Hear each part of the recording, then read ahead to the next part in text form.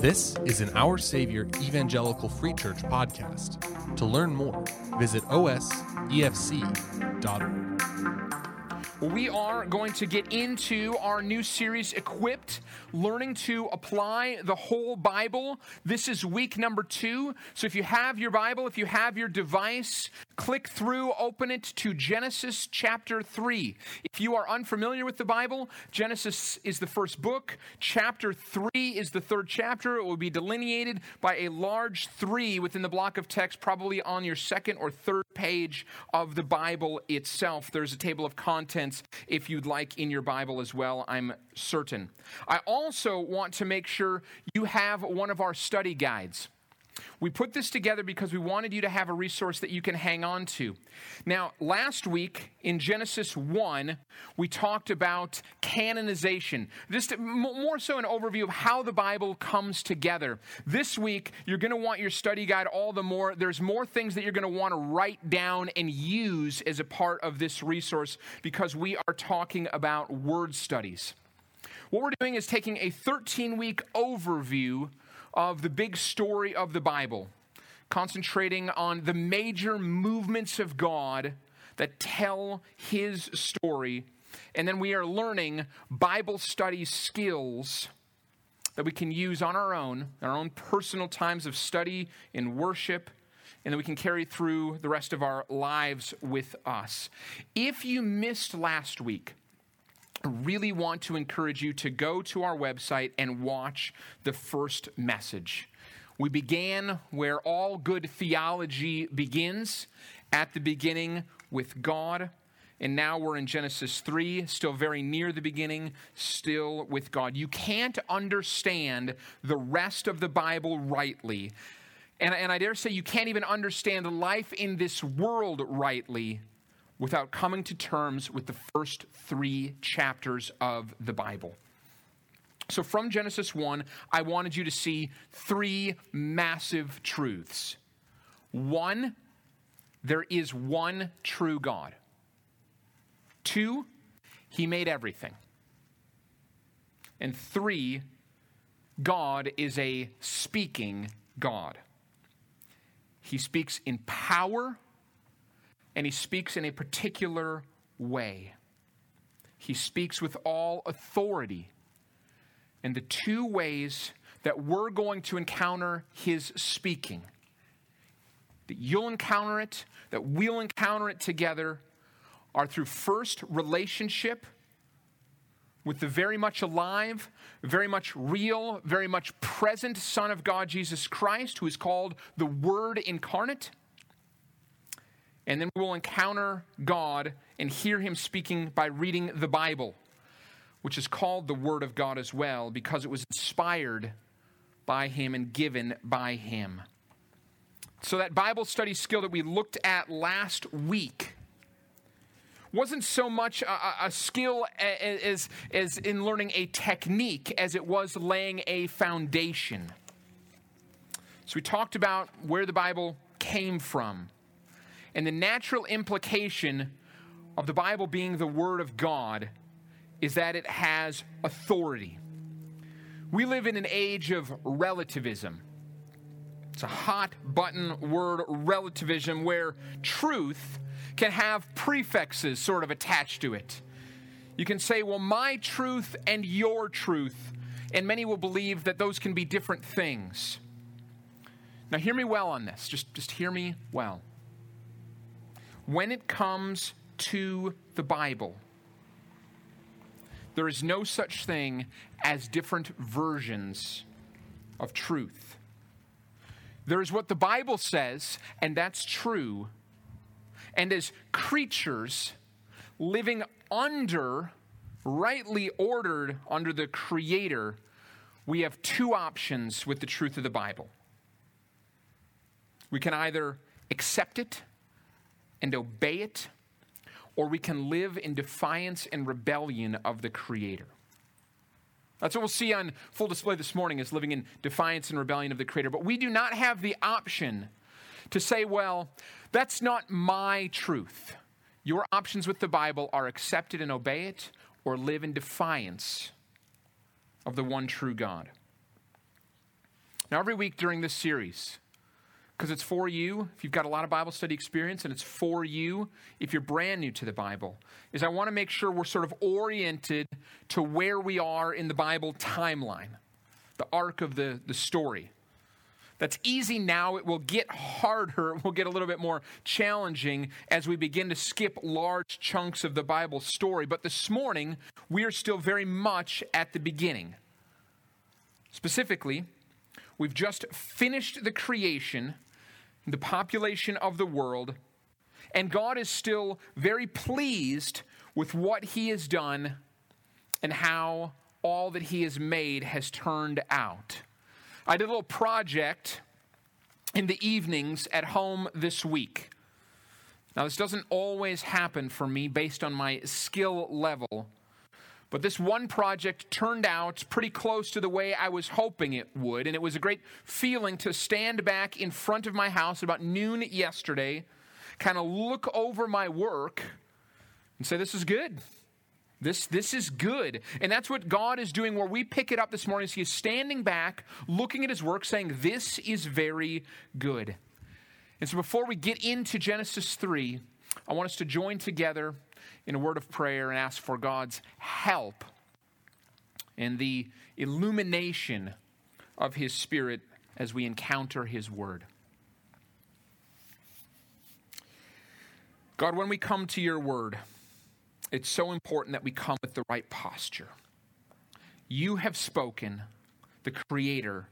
We, the creature, have heard. Help us to have the right response, which is to believe and obey. I pray for my friends listening here in the parking lot, those hearing my voice online. Give us the strength, the heart, and the desire to obey Your word and to learn more of You from it. We pray these things in the name of Jesus Christ. Amen. So if you'll turn your eyes with me to Genesis 3, you'll read these words. Now the serpent was more crafty, and pause here for just a second, I'm going to read on. But I said last week, we didn't really learn as much of a skill as much as we laid a foundation for understanding what it is that we're holding in our hands when we hold our Bible. We're holding the Word of God, and the natural implication is that this has absolute authority in our lives, all the authority that God the Creator brings with Him. But that, excuse me, but that really is less a skill, authority, learning about the Bible, than it is a posture, submitting to it, bringing ourselves under its authority. This morning in this series, we're going to look at our first Bible study skill. We're going to look at studying specific words. How do we study particular words in the Bible? The Bible was mostly written in two languages. The Old Testament was mostly written in Hebrew, and the New Testament was entirely written in Greek. Now, neither the Hebrew that some people still speak today, nor modern Greek are similar enough to translate directly. The Bible was written in what we call dead languages. So not only are the words we read translated, but because these languages are ancient, we need to get a little bit further, a step further sometimes, and we need to learn how were these words used within the languages that they were originally written in. So let me finish reading this section. I just want you to get the sense of it, and then I'm going to talk about how we do word studies. Particularly, I'm going to come back to this word crafty. We're going to learn about this particular word, and it's going to open up a lot to us about the Bible story. So again, Genesis 3:1. Now the serpent was more crafty than any other beast of the field that the Lord God had made. That's key. God made the serpent. He said to the woman, did God actually say, you shall not eat of any tree in the garden?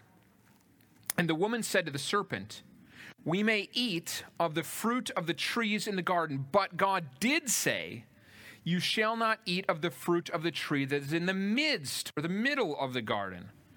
Neither shall you touch it, lest you die. But the serpent said to the woman, You will not surely die. For God knows that when you eat of it, your eyes will be opened, and you will be like God, knowing good and evil. So when the woman saw that the tree was good for food, and that it was delight to the eyes, and the tree was to be desired to make one wise, she took of its fruit and ate. And she also gave some to her husband who was with her, and he ate. Then the eyes of both were opened, and they knew that they were naked. And they sewed fig leaves together and made themselves loincloths. Now, right here, this is the essence of deception. And then following that deception, this is the essence of sin. Or another word for sin is just evil. So whether you're newer to the Bible or you're very familiar with this story, people tend to get hung up on smaller matters or the minutia when they're studying the Bible, and they kind of miss the bigger picture of what's really happening and what the Bible really intends to teach. And so here's how that happens. Here's how sometimes you miss what it's really intending to teach. If you're new to the Bible, a lot of times you come from a naturalistic worldview, and you're skeptical about things like talking serpents. You're skeptical even about things like spiritually evil beings. And so you say, here we go again. We're only in the 3rd chapter, and already this is getting weird. And so your focus is just on the weird. Or you've studied the Bible a lot, and you're very familiar with this story. So familiar that maybe you even get a little bit bored. And so you miss it because you kind of tune it out. You think, I know what's happening here, so I don't really even need to read this very carefully. Now, wherever you're at, whether you're newer to the Bible, kind of skeptical of this is weird, there's a talking serpent that is apparently going to stand for evil, or you've heard this story a lot, don't miss this and see the big things. You need to understand this part of the Bible. It's not an exaggeration to say that our world doesn't make sense without this. So last week, I said something similar about creation. Don't get stuck in the debates. Don't get stuck in the debates of creation about science versus theology or whether the earth is a few thousand or billions of years old. We can't know for sure. That's the bottom line. We can't know for sure, and it doesn't change much either way. If we can see what the Bible is clearly trying to teach us, rather than these smaller debates, we will have a world not only of understanding, but of intimacy and knowledge of God opened to us that we will miss when we get into this minutia. And so last week, I gave you 3 key things that any Bible reader, if you just read Genesis 1 where we were, must agree that Genesis 1 is teaching. And I want to do the same thing here in Genesis 3. Don't get caught up in whether it's weird that there's a talking serpent, or don't think I've heard it all before. What must, let's just ask this one question. What must Genesis 3 be teaching for the rest of the Bible to make sense? I've got 4 things. There are 4 things that you might want to write down. First, the first thing that Genesis 3 must be teaching is this happens quickly after the work of creation is finished.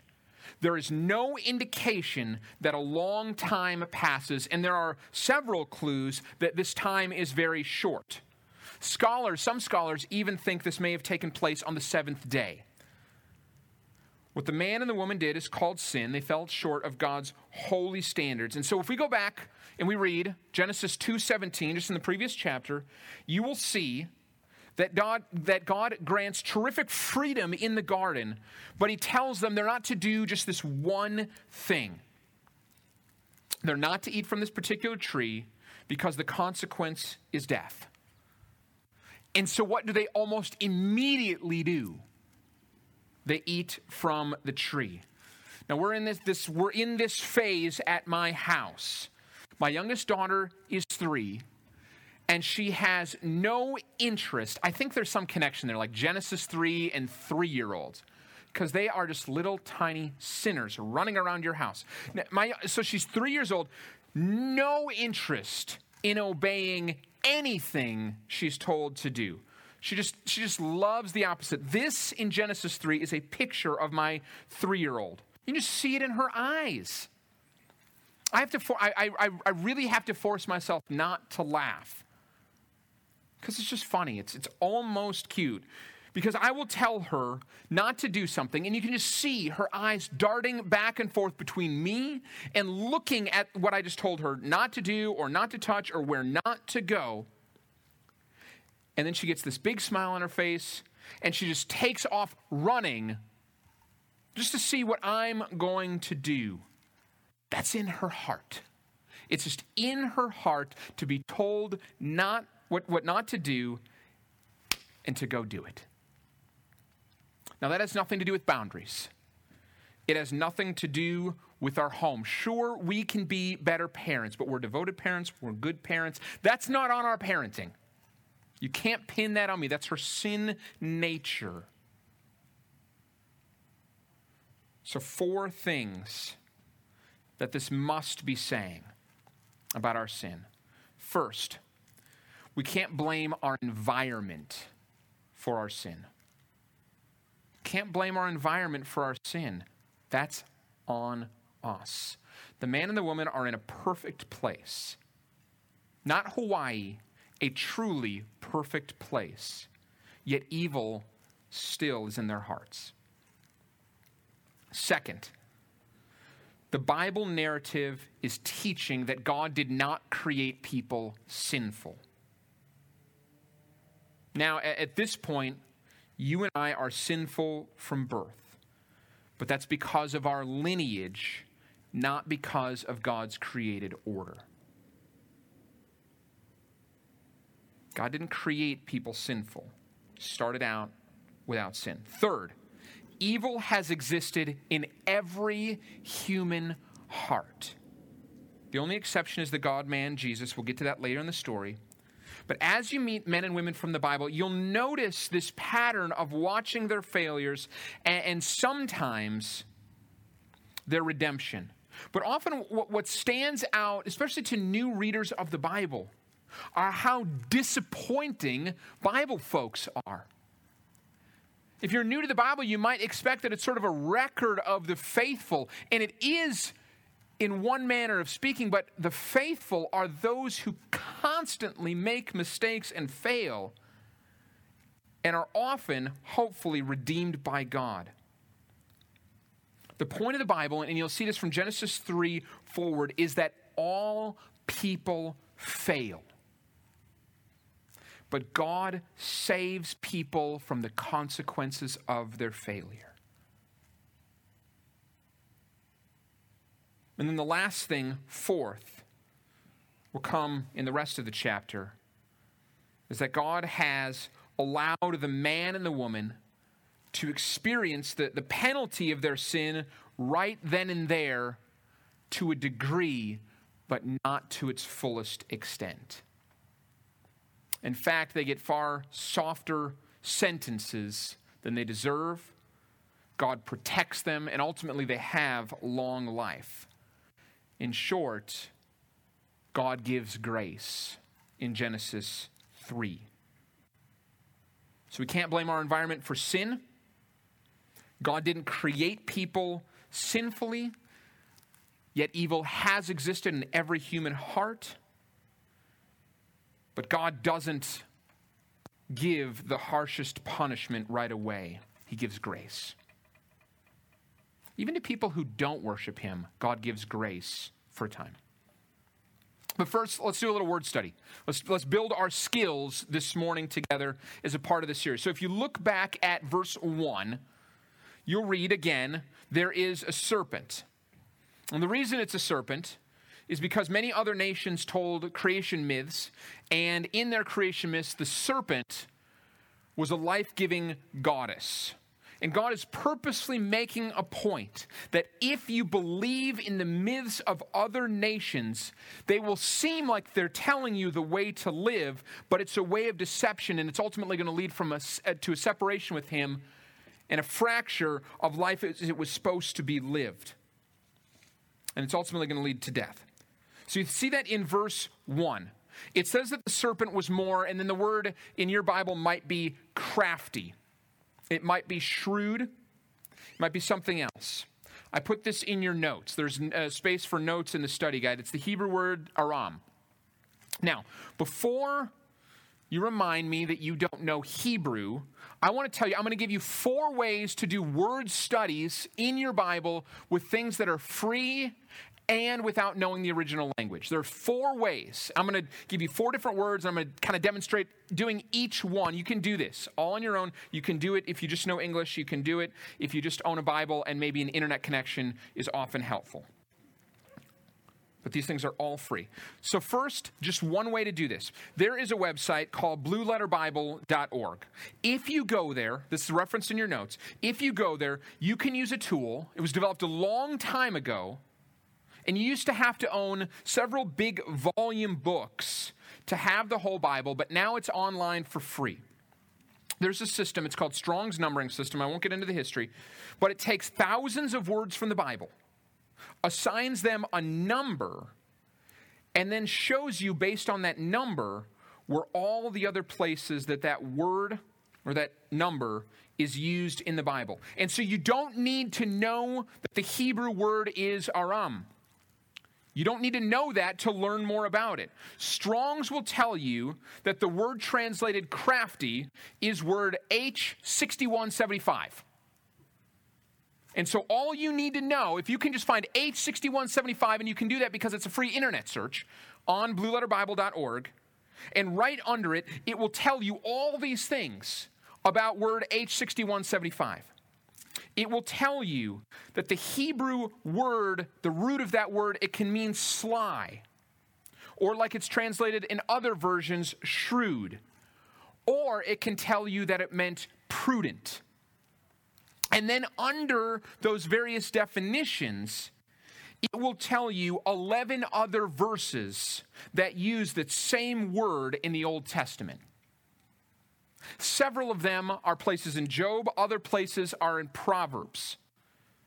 For instance, Proverbs 14:18, it's listed right there for you. The prudent, same word as crafty, the prudent are crowned with knowledge. From studying this word a little bit, it seems like this serpent, we are meant to see as either speaking for or actually Satan himself, was created. Remember, he was more crafty. You could insert prudent than any of the other creatures that God made. So we're meant to see that he was created with a great deal of prudence. But based on the context of these verses, it seems like through his own rebellion, the virtue of prudence, because that's what Proverbs says, is prudence is a virtue. It became a weapon for crafty deceit to draw others into rebellion with him. So if you wonder, well, why the serpent? It seems as though God made him to be prudent, and it became something sinful. Craftiness, being sly, deceitful. That's one way to do a word study. Let me give you a couple of other words in the next section and show you a few other ways that we can do word studies. Let me just read a little bit more, though. Genesis 3:8. So the people have sinned, and they heard the sound of the Lord God walking in the garden in the cool of the day, and the man and his wife hid themselves from the presence of the Lord God among the trees of the garden. But the Lord God called to the man and said to him, "Where are you?" And he said, "I heard the sound of you in the garden, and I was afraid because I was naked." And we just don't have time for this one. And you do need to know a little bit of Hebrew for this kind of a word study. But there is a great play on words, and this happens so happens so often in the Bible. But what's happening between the craftiness of the serpent, and there's a very similar related Hebrew word for nakedness in the man and the woman. So the root of the word nakedness is the same as crafty, and the implication is at the end of chapter 2, it says that the man and the woman were naked and unashamed. It literally means they were oblivious to evil. And now they are saying they are naked, and it's crossed over by saying, well, now we realized we're naked. Now we know evil exists. When you know the original languages of the Bible, when you study words in the Bible, so many things just become extremely cool. And a lot of them are based on context because these were originally oral traditions. People didn't always have the book. So the Bible will often use wordplay very near to one another. You don't need to read a lot of the Bible to see how the words are operating. We'll see that actually in a minute. So the man said, they were naked, and I hid myself. Verse 11. He said, who told you that you were naked? Have you eaten of the tree of which I commanded you not to eat? Now, he's God. He knows this. It's a little bit rhetorical. The man said, the woman whom you gave to be with me, she gave me fruit of the tree, and I ate it. Then the Lord God said to the woman, what is this that you have done? And the woman said, well, it was the serpent who deceived me, and I ate. And the Lord God said to the serpent, because you have done this, cursed, we're going to come back to this word, are you above all livestock and above the beasts of the field. On your belly you shall go, and dust you shall eat all the days of your life. I will put enmity between you and the woman, and between your offspring and her offspring, and he shall bruise your head, and you shall bruise his heel. To the woman he said, I will surely multiply your pain in childbearing. In pain you shall bring forth children. This is a strange construction coming up. We're going to look at two words in here in just a minute. Your desire shall be contrary to your husband. Bible translations have a really hard time with the end of Genesis, or end of Genesis 3:16. It's very difficult. The ESV does pretty well. But we're going to look at these words. It'll open up a lot for us. Your desire shall be contrary to your husband, but he shall rule over you. And to Adam he said, because you have listened to the voice of your wife, and have eaten of the tree of which I commanded you, you shall not eat of it.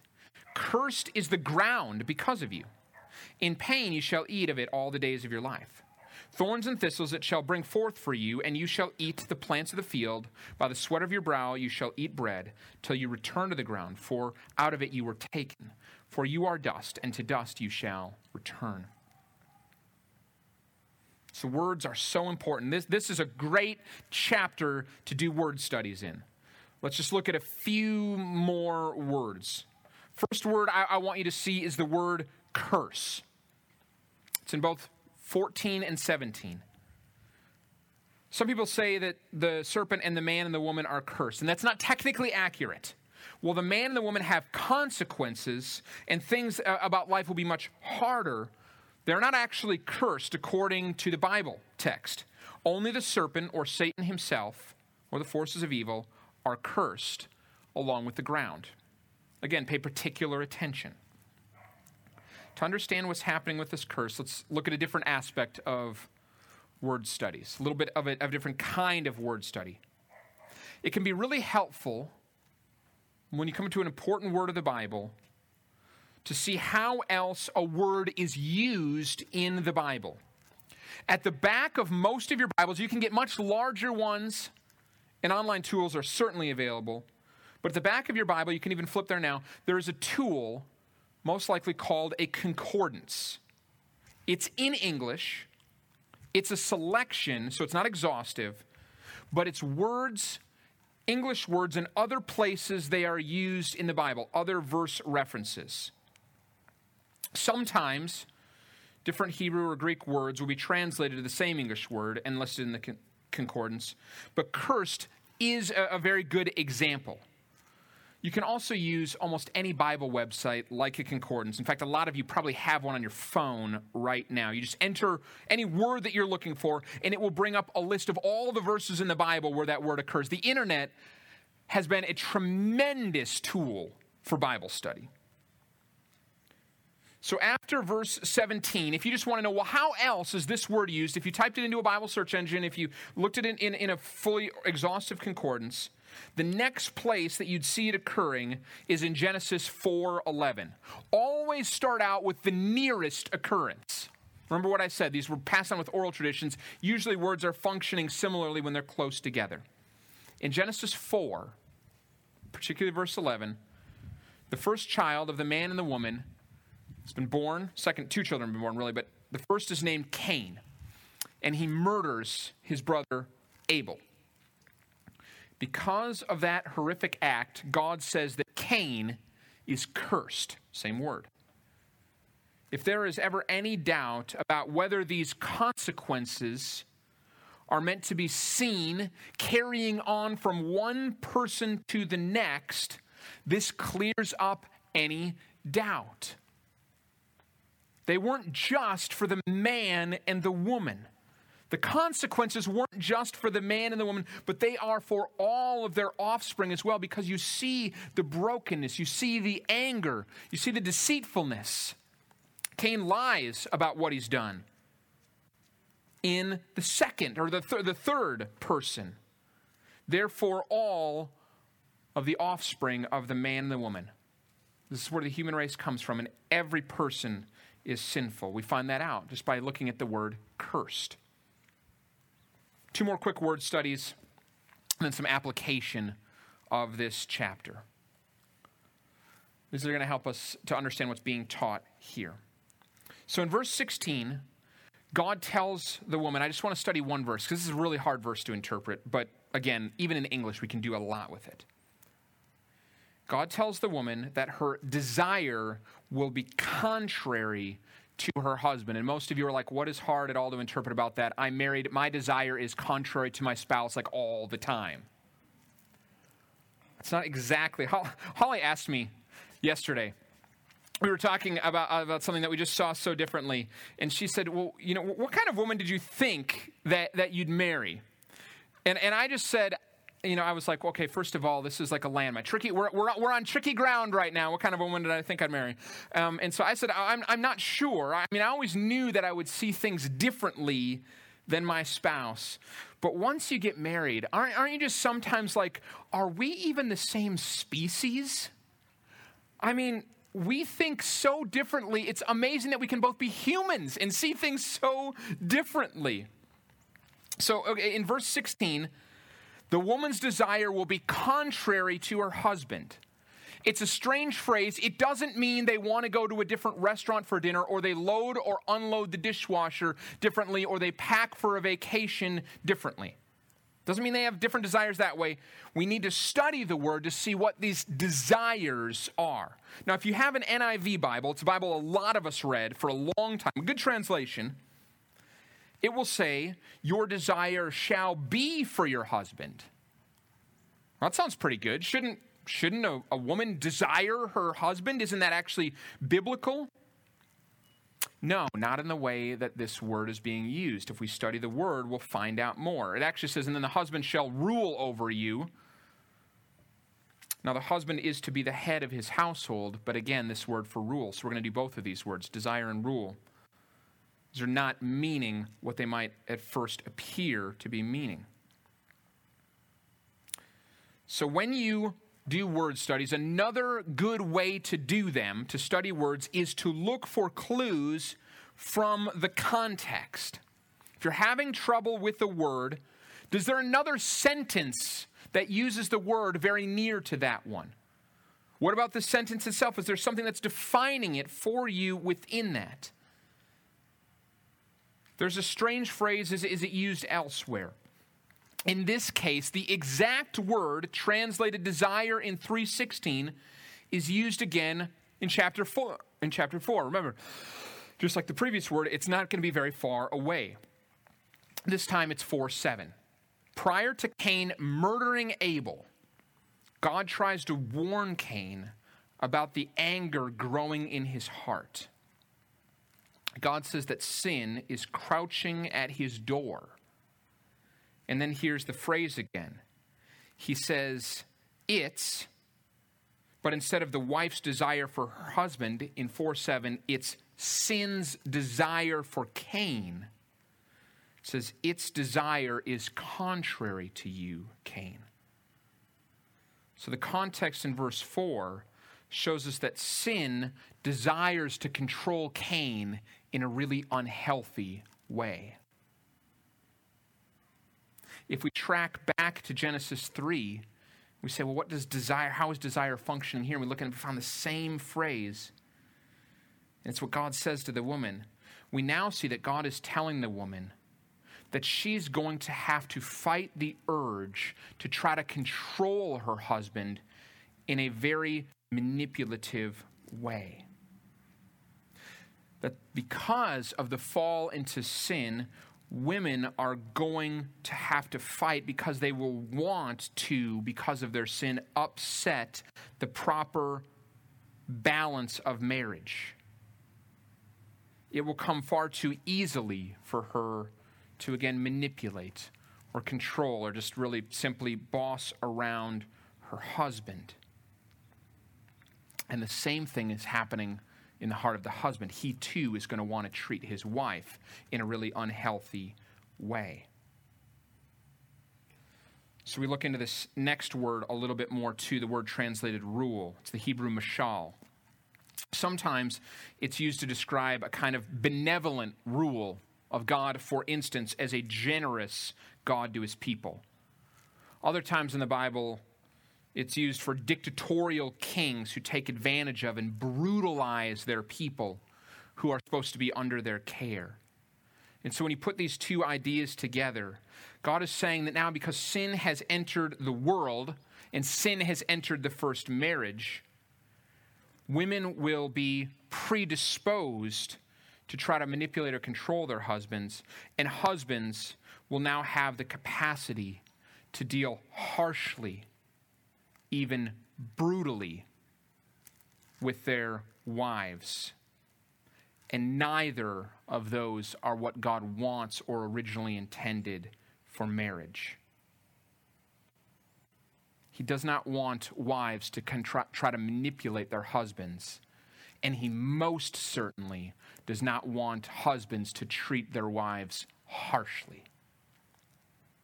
But because of the fall, not only is that capacity, but sometimes even that desire will be in the heart of a wife or a husband.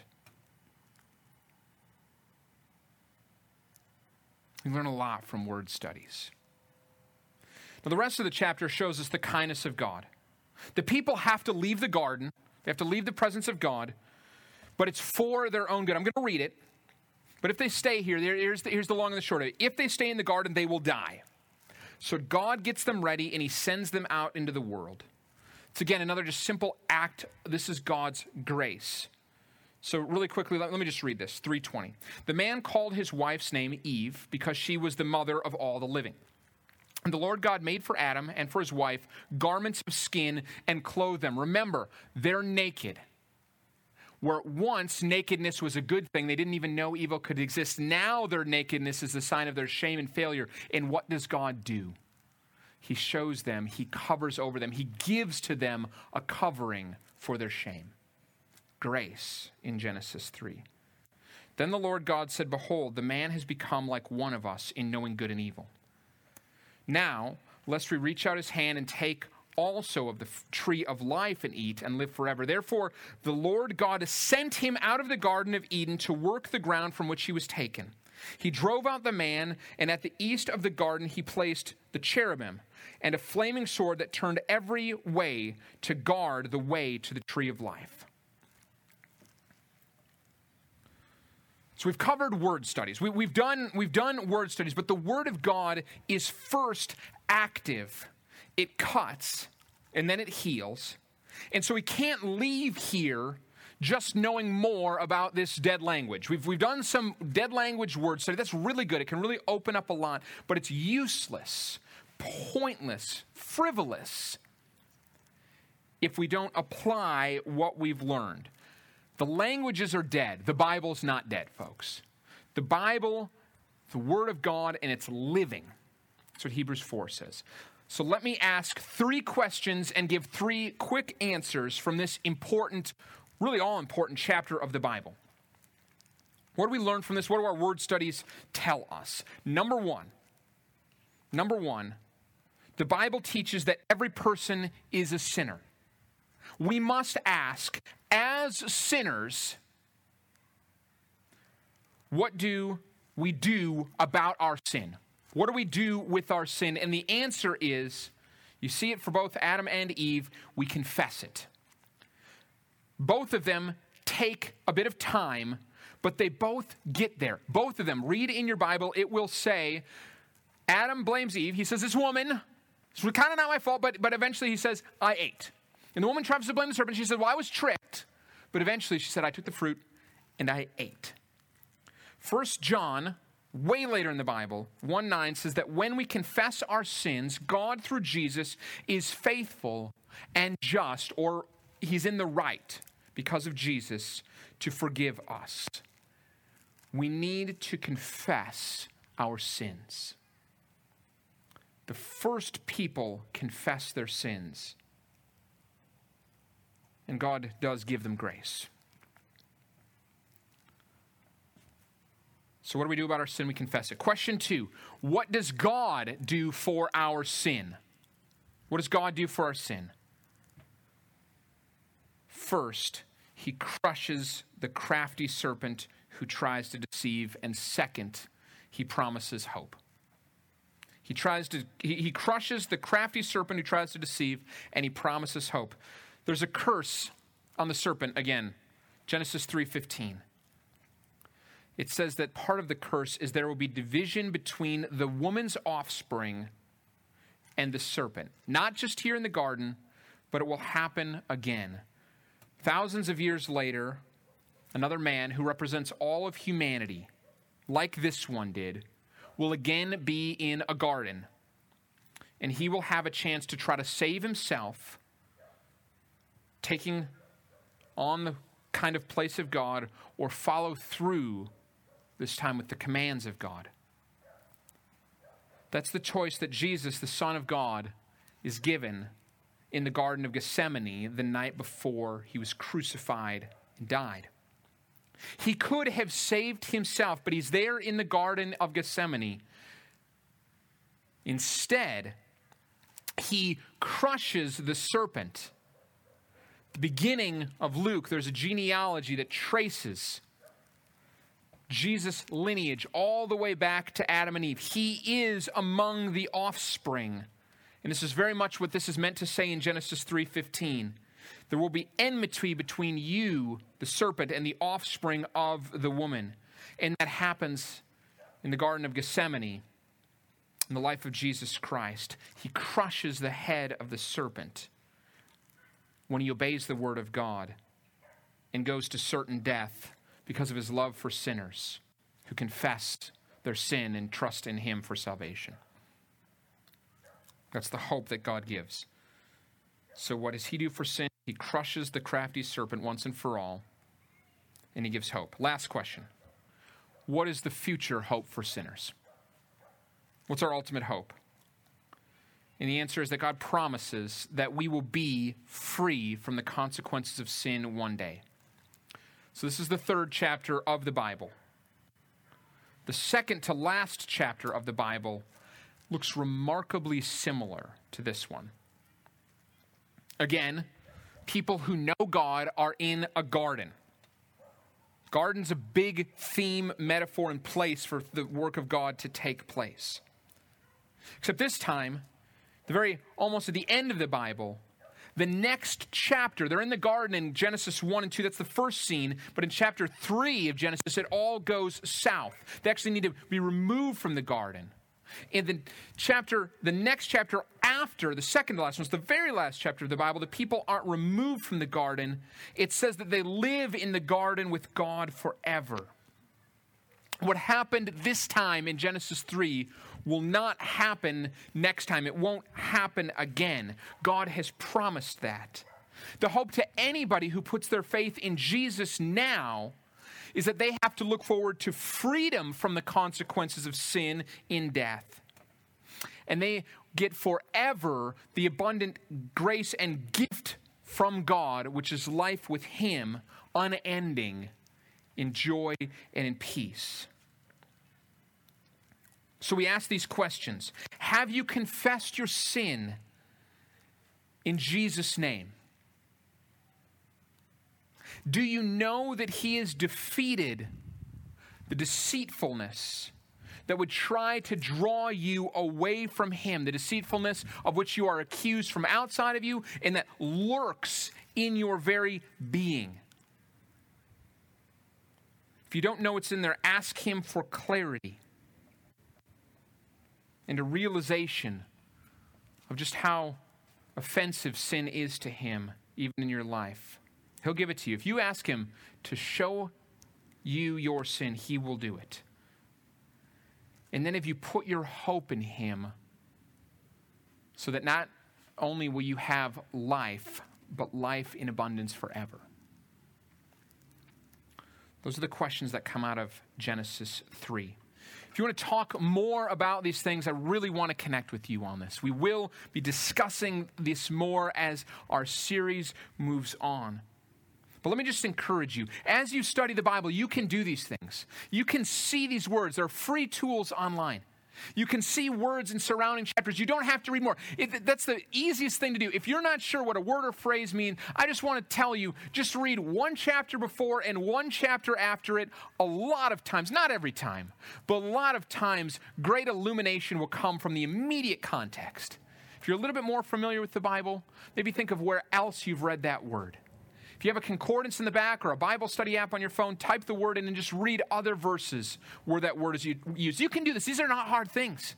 You can do this. You don't have to know dead languages. You don't have to have big, thick books.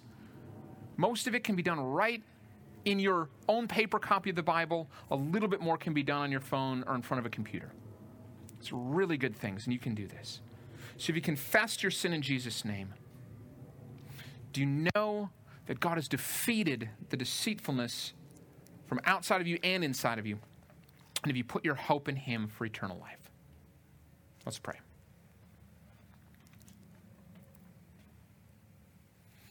God, may you be praised. May your name be known as great, that you have defeated the evil one. By the power of your word, incarnate Jesus Christ, who has crushed once and for all the head of the serpent, that evil has no place in the kingdom of heaven, and forever we live with you and our hope is in Jesus. I pray for my friends here, listening online, that as they study the Bible, you would bring to them a particular illumination. That when they don't know what a word or a phrase means, that you would show them through the Holy Spirit and through other places in your word. Thank you for all the tools that are available. What a great age to be alive to study the Bible. We have so many things. Thank you for them. Thank you for the men and women that have created them, the gifts that you've given them, and the way that they've responded to bless all of us with them. May you increase our knowledge of your word so that our worship of you, discipleship, our following after Jesus may increase as well. Make us more like Him. We pray in Jesus' name. Amen.